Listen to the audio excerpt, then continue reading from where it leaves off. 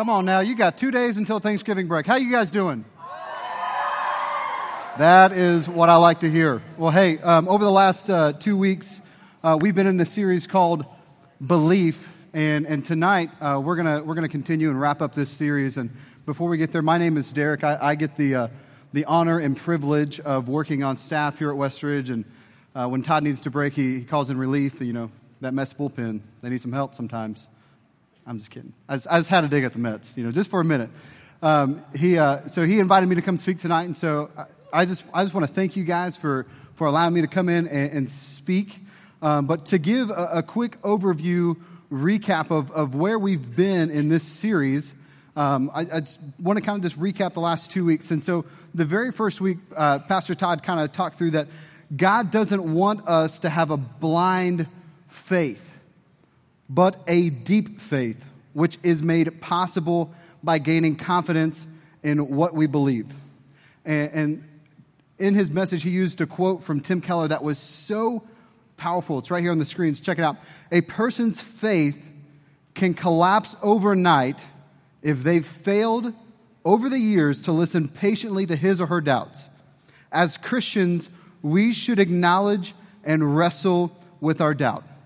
Did you guys hear that? As Christians, we should acknowledge and wrestle with our doubt. It is no longer sufficient to hold beliefs just because you inherited them.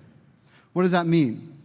That means just because you grew up in the church doesn't mean you're in. All right? Just because you've had lots of years of Sunday school or small group underneath your belt, that doesn't necessarily mean you're in. You're in when you enter into a relationship with Jesus. And so last week, Pastor Todd covered, can we really trust the Bible? And I do have to say, I had a chance to look over Todd's note and kind of listen to it, and Todd absolutely crushed this message. And here was his main point. He said, we can have confidence in the Bible because of the manuscripts, the archaeological finds, historians, and this is a huge one for us right now, and the lives who have been changed. And so over the last 2 weeks, we've covered a ton of ground. We've covered a lot of content. And so if you've missed a week or if 1 week just went kind of over your head, go to westridge.com/students, and you can actually listen. You can subscribe to the Westridge Student Podcast, and you can listen to all these messages right there on your phone. All right? So that was for free. All right? So that leads us to tonight. And before we go any further, I do want to just say one thing real fast. What? I'm glad you asked, because it's in my notes. So the one thing that as believers, okay, as followers of Jesus, let me tell you this. It is okay to have questions. It is okay to wrestle with some doubt. It's okay to deal with questions that, gang, listen, you may never have the answers to. And that's okay. Because that's what we are, as believers are meant to do. We're meant to fight through life. Is life easy? Does anybody think that life is just a breeze? Okay, no. Okay, good. I'm not the only one. So, but here's the thing. When you find those moments and you're struggling with something, you're dealing with something, let me tell you what you need to do. It's real simple. Take a step. Take a step. That means read something, listen to something, get involved. Because here's what I know about Westridge Church, and this is what I know about Reckless, that you can belong before you believe. You can belong before you completely understand everything. It's okay. It's what we're meant to do. It's what we're meant to walk through. And here's what I mean. You look at Jesus' 12 disciples, right? He invited, so in addition to his 12 disciples, he invited men and women to follow him. And those followers were at time a little terrible. They would go through seasons of being all in, and then they would go through seasons of not knowing exactly what they believe, and then they would go through seasons of they just have no idea anymore. And then Jesus would go on to use them to change the world. And so if you walk into this room tonight, and in the past you've had an experience with God, all right? You've had a moment at Rush. You've had a moment during a Sunday morning message. You've had a moment at Surge Camp. You've had a moment at a vacation Bible school, whatever it looks like for you. But you walk into this room tired. You walk into this room and you may not have it all together. You walk into this room with doubts. You walk into this room of you don't really know what to believe. I'm here. I want to tell you, but before we get into the meat of this message, that where you're at is okay. You're in good shape. All right? So here's where we're going tonight. This is a tough one. All right? So we're going to tackle the question, did Jesus really die and raise 3 days later? That's where we're going. So before we get there, when I graduated high school, my youth pastor invited me to come to our middle school camp and lead a small group of 6th and 7th grade guys. And it was a fun week. It was great. But at that time in my life, I had just become a believer. I had just become a follower of Jesus. And I'll be honest, taking all of this and understanding it, it doesn't come overnight. And so I had all kinds of questions. I was doubting whether or not I could really trust what God's word had to say. And so in the middle of the week, I found myself in the same room as my pastor. And him and I were shooting the breeze, and I asked him, I just dropped a bombshell of a question on him. And just out of nowhere, I asked him, Pastor Brett, what proof do you have that God really exists? And so he kind of took a second. He said, Derek, that's kind of a tough question. And he said, you and I could sit in here. We can have discussions about articles. We can have discussions about different theology. We can have discussions about, just what you and I both believe. But here's what's significant to me. He said, the fact that we're sitting in a room 2,000 plus years later and talking about a man who walked the earth and having a conversation about his life and what he did, he said, that's pretty profound. And I didn't know it at the time, but that was a significant moment in my life. Because I asked the question, what proof do you have that God exists? And he said, because of the fact that we're having a conversation about Jesus. You can kind of look at that and say, he kind of Jesus juked you a little bit. He didn't really answer your question. But for me, in that moment, that's exactly what I needed to hear. That's exactly what I needed to hear. I needed to hear that because of the fact that we're having a conversation about Jesus and his life, that set me up for the next 4 years of my life. That helped build a foundation as a young follower of Christ that helped set me up. And so I'm going to shoot really straight with you tonight. Over the next 10, 15 minutes, I'm going to do my very best to do one thing. We're going to answer the question, did Jesus really die and raise 3 days later? And here's the thing. The thing about this question is that it's a fact-based question, right? Not a faith-based question. Not where in the Bible does it say that Jesus died and rose again, because you can find that all over the Gospels. But over the next 10, 15 minutes, I'm going to try to break down why we can have trust in the fact that Jesus, one, really did live, really did die, and then really did raise. So, here we go.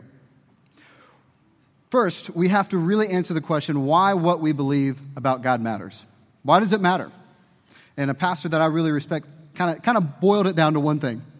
He said, I would argue that how you see and understand Jesus Christ will affect how you see yourself and will affect how you see the world around you and directly affect your ability to live the fullest life possible. Okay? And so with that said, there's three things that I think that we have to remember about God. Number one, we have to believe what we believe about God, what we believe about God will affect every major decision that we make in our life. Every single one of them. For all of you in high school, that decision and what you believe about Jesus will affect what kind of friends you have. It's going to affect what kind of parties you go to, what kind of events that you miss. It's going to affect where you go to college. It's going to affect who you marry. It's going to affect where you live. It's going to affect what you do for a living. All of those things, because of the fact that what we believe about Jesus will affect all of those things. And as young believers in Christ in this room, as students, if you grasp that, here's the win. Here's the win. That God will do something incredible in your life, and He will use you in ways that you never saw coming. You never saw coming. Freshmen, I guarantee you, if you ask some of these seniors how God has used them over the course of their high school career, their answers would absolutely blow you away. Because I guarantee you, when they were sitting in your seats, they never expected for God to use them in places like Nicaragua, for God to use them in places like Baltimore. But seniors, has God used you in your high school career? Shake your head yes, seniors. Right? God's used you. And God will use you. So here's the second thing. God was not made in our own image. We are made in His. Okay? Let me say that again. God was not made in our own image, but we are made in His. In Genesis 1:27 it says, "So God created man in His own image. In the image of God, He created him. Male and female, He created them." That'll preach right there. We can't walk around and say, "Hey God, look how awesome I am." He knows, because He's the one who made us. We look like Him. Now, number 3, God does not exist to make much of us. We exist to make much of Him. In Isaiah 42:8, it says, "I am the Lord.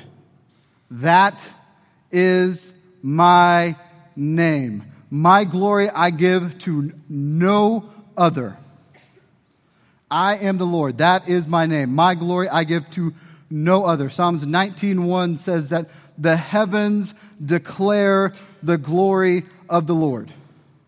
All right, so what we believe, let me recap this real fast. What we believe about God will affect everything in our life. It's going to affect what we believe about God. What we believe about God will affect every major decisions. God was not made in our own image. We are made in His. And God does not exist to make much of us. We exist to make much of Him. That leads us to like the entree, all right? Dessert's coming. We're at the entree at this point. We're going to tackle the question, how do you know that Jesus actually walked the earth? And how can we trust Scripture to be true? And so in order to answer this question, we got to downshift in some history real fast. And so all over the place, there are historical writings that prove that Jesus actually existed. Okay? Wrap your mind around that. I don't think I actually cognitively realized that until I was a freshman in college. That Jesus literally walked this earth. You tracking with me? Jesus was a real man. He's not just in the stories. He's not just in the scriptures. He was real. Not only was He real, not only did He actually walk this earth, He actually gave us the Holy Spirit. He gave that to us. He gave Him to us so that we can have a relationship with God. But we're not going there. We're talking about, did Jesus actually walk this earth? And so I want to break down 2 historians that actually wrote things that you can get on your internet machine in your pocket, and you can actually Google this right now, and you can actually pull it up. And so the first is a man named Cornelius Tacitus, and he's considered one of the greatest historians of the Roman Empire. Roman Empire, biggest empire of right after Jesus died. Like, these people were savages, like real ones, all right?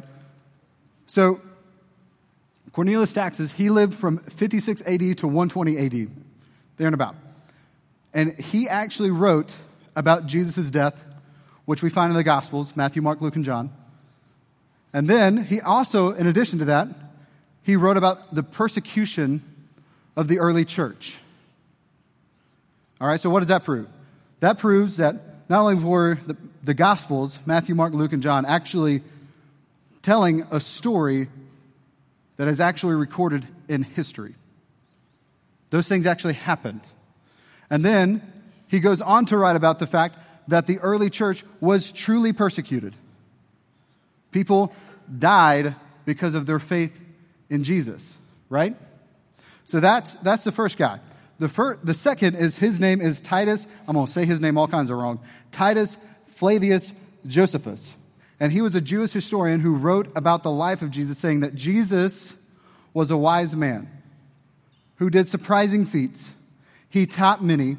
He won over followers among Jews and Greeks, which is significant, but we don't have the time to jump into that. But that's another discussion. And that Jesus was believed to be the Messiah.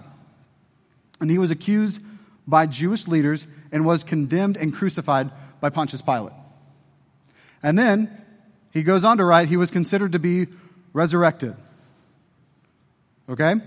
So what we believe, in a nutshell, written by an objective third party. Okay? So that's that. Here's another way to think about it, all right? I want us to kind of think about the character of Jesus, the actual man, his story. And so in order to do that, I want to hear some of y'all's favorite movies. Favorite movies. What's the first movie that comes to your mind that's like Harry Potter, all right? Lion King. I heard Grey's Anatomy. That's my favorite TV show. Just kidding. Star Wars. All right. Okay, so y'all gave some great examples right in that moment. All right, good movies. I've watched most of them. Not Harry Potter, believe it or not. No, I'm just kidding. But here's the thing. Hang on, guys. Come on, bring it in. Let me give you a thread that is in every story. All right? In every great story, there is always a character that plays the hero, right? And then there's always a character that plays the guide, right? So what do I mean by that? The hero of the story is always a character trying to accomplish the mission. He's trying to do the things. He's trying to win the game. He's trying to take people to the promised land. He's like the man. All right? And then the guide is the person clearing the path for the hero. He's the one giving advice. He's the one telling them, hey, if you do it like this, this will actually work. So for example, nobody said it. I'll forgive you, but my favorite trilogy of all time has to be the Dark Knight trilogy. It's a good one. I got some claps right there. That's good. All right. So my favorite, that's my favorite trilogy, and here's why. It's not a movie; it's a film. There's a big difference. So my movie buffs will know that. But anyway, that's beside the point. But here's the thing: if you look at the storyline of every single movie in the Dark Knight trilogy, you see that Batman is working to save Gotham. He's working to save Gotham from villains like Scarecrow and the Joker and Bane, and that's what he's trying to do, right? And who do you think his guide is? Alfred, the butler. Because here's the deal. This is what Alfred does. He has this British accent, which is always super cool. And then not only that, but he is the one kind of in the background who's giving Batman all these ideas of weapons and how you should do things. And he's making meals and bandaging wounds and protecting his emotional state by not telling him how Rachel Dawes feels and all these things. And Alfred plays the role of the guide. Now, here's a couple examples. Lion King, you got Simba, and then you got Rafiki, right? You know, like, look harder. You know, like that's his thing right there, you know? And then in the Hunger Games, anybody Hunger Games? All right. So you got Katniss Everdeen, and then you got Haymitch, right? And so, however, what's interesting, if you look at the life, if you look at the story of Jesus, Jesus did not burst onto the scene as a hero. He came onto the scene and played the role of the guide. And that's contrary to what everybody thought the Messiah would be. And here's a quote from Bart Ehrman, who is a historian who actually, like, what he does for a living is studies the life of Jesus. He studies the man, the historical figure of Jesus, and this is what he said. Jewish people believed the Messiah was supposed to overthrow the enemies. And so, if you're going to make up a Messiah, if you're just going to pull one out of the air and say, this is who he was and this is what he did, here's the thing. This is what he goes on to say. You wouldn't make up somebody who was humiliated, tortured, and killed by the enemies. Right? And so on the flip side of the discussion, all right, we're still talking about how do we know that Jesus actually existed? On the flip side of the discussion, you know it's unique when a person or a situation stands the test of time, right? Like, when's the last time you've heard a story about the Zika virus? Like the virus that was like plaguing plaguing Miami and plaguing places like Guatemala and Nicaragua and all those places. Anybody else? It's been a long time. So there's always anomalies. But what about the last time that you had a conversation about the GOAT? And who I mean by that is Muhammad Ali. When's the last time? He passed away over the summer. This man did incredible things for the sport of boxing. But when's the last time you heard a conversation about him? It's probably been a while. What about when's the last time that you fired up your iPod, period? Like an actual iPod Nano. Or when's the last time that you listened to an iPod Nano with One Direction playing through it? It's probably been a hot minute. Like, it's one of those things that some things just, listen guys, some things just don't stand the test of time. Some things just don't. Think about it like this. When's the last time that you talked about Rush 2013? It's been a minute. When's the last time that you talked about Rush 2016? Some things, listen, however great they might be, they won't stand the test of time. But listen, what are we doing in this room tonight? We're talking about Jesus. We're talking about the character, the man of Jesus. We're talking about the gospel. Guess what we do every single week in this room? We talk about the gospel. We talk about Jesus. What do you think Pastor Brian stands right up here and does every single Sunday? Talks about the gospel. He talks about Jesus. And guess what happens every single week? Not only in this room, but in homes throughout the community. What happens before this service on Wednesday night? We gather and we talk about Jesus Christ. We talk about something that actually stands the test of time. And so, that right there is proof. Now here's the thing. Here's the thing to any argument. Listen to me. Listen to me real fast. Some of you might be sitting in your seat right now saying, you're wrong. What about the fact that, what if it's just not true? You might have that thought in your mind. But here's the thing. Let's keep going. We'll answer that later. Author and pastor John Piper sums this whole point up like this. Christianity is not private knowledge. Every single one of you have the ability to download an app onto your phone and read tens, 20s, 30, hundreds of versions of the Bible. Every single one of you. It's our documents. This is what he goes on to say. Our documents are public and open to natural reading for anyone. We do not claim to have a holy man somewhere who dispenses impossible meanings for clear text. The book is rooted in real history, not mythology. Now, here's the thing, gang. It's pretty widely understood that the man and character of Jesus really did walk this earth. There's not much debate around that. But here's the question that kind of leads next. Did he raise from the grave? Did he do it? Did he pull it off? Did he raise from the grave? So one of the things that I did to prepare for this message was I asked men and women who I respect personally deeply, and I asked them the question, how do you know that Jesus was raised from the dead? And I want to ask you that question tonight. How do you know? I want you to think about it. How do you know? And every single one of them kind of had a moment like we just had. Like a lot of you just kind of like just sat there and like, that is a hard question. Because it is. It really is. And I got, one person said, I can't get past what the Bible says about Jesus and the resurrection. That person just couldn't move past what the Bible had to say. The second said, excuse me. The second said that I've seen too many changed lives for Jesus not to have been raised from the dead. And then the third individual, who happens to be my mentor, said something that really resonated with me. He said, one thing that's always stuck out to me is the fact that Jesus' 12 disciples, each of them died a horrible death, aside from one. And he said, I don't know why the disciples would have went to their death.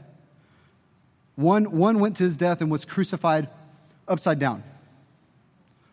One disciple, this is PG-13, prepare your hearts. One disciple was skinned alive. One and then another one was literally whipped and tied and then crucified to a cross. And he said, I don't know very many people who would have done that for a lie.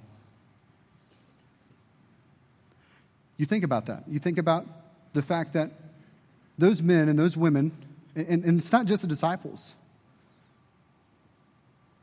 So many men and women went to their death because they knew that Jesus did what he said he did. In 1 Corinthians 15:13, it says this, but if there is no resurrection of the dead, then not even Christ has been raised. Listen, and if Christ has not been raised, then our preaching is in vain, and your faith is in vain. Listen, gang, if Jesus did not raise from the dead, listen, if he didn't raise from the dead, if he didn't do what he said he did, we're wasting our time here tonight. We might as well pack this place up and turn it into a community center. This is pointless if Jesus did not raise from the dead. This is what our faith hinges on. And Jesus had to raise from the dead in order to accomplish the promises of the Old Testament, which is to make a way to our heavenly Father. Because before Jesus, there was a very, very real separation. And the matter of the fact is that sets Christianity apart from everything else is that if Jesus didn't raise from the grave, then we do not have access to our heavenly Father. And if you think about that for a second, if you think about the fact that without Jesus, without his death, burial, and resurrection, then we have no hope. We have no hope for a life after death. We have no hope. And if you think about it, you'll see how much love it took for him to make a way for us. You'll see what an honor it is that we can call him Dad. 1 Peter 3:15 says that instead you must worship Christ as Lord of your life. And if someone asks you for your hope as a believer, you must always be ready to explain it. Here's how that reads in the Message. Through thick and thin, keep your hearts at attention, and adoration before Christ, your master. Be ready to speak up and tell anyone who asks why you're living life the way you are, and always with the utmost courtesy. Gang, I'm going to close with this tonight. Do not be afraid of your doubts. Do not be afraid of your questions. Because those are going to be the things that are going to draw you in to a genuine, deep relationship with Jesus. When you answer those questions, and listen, you may not ever get to the bottom of it, but as you fight to answer those questions, your relationship with Him will be deeper and more meaningful than any other relationship that you have in your life. And here's the thing. At the end of the day, each of us in this room, we have to do something with Jesus. We have to do something with the historical figure of Jesus. And here's the thing. Here's the two answers, all right? It's an A-B question. He's either the Son of God who lived a perfect life, died on the cross for our sins, and then rose 3 days later so that we may have a relationship with God, or He was just a man who did some good things when He walked on this earth. And listen, that's for us to fight for. That's for us to wrestle with as we walk in this life. That is exactly why this church is here, so that people may become fully devoted followers of Jesus Christ. That's why we have Reckless. That's why we have small groups. That's why your small group leaders are here tonight, is because they believe in you, and they believe that God is going to do something great in your life. Let's pray. God, thank you so much for this group. God, thank you so much that you've given us Jesus and the fact that He came and died and rose again for what we did. God, thank you so much for your grace. Thank you so much for your truth. And God, we give all the glory to your Son, Jesus. In His name, amen.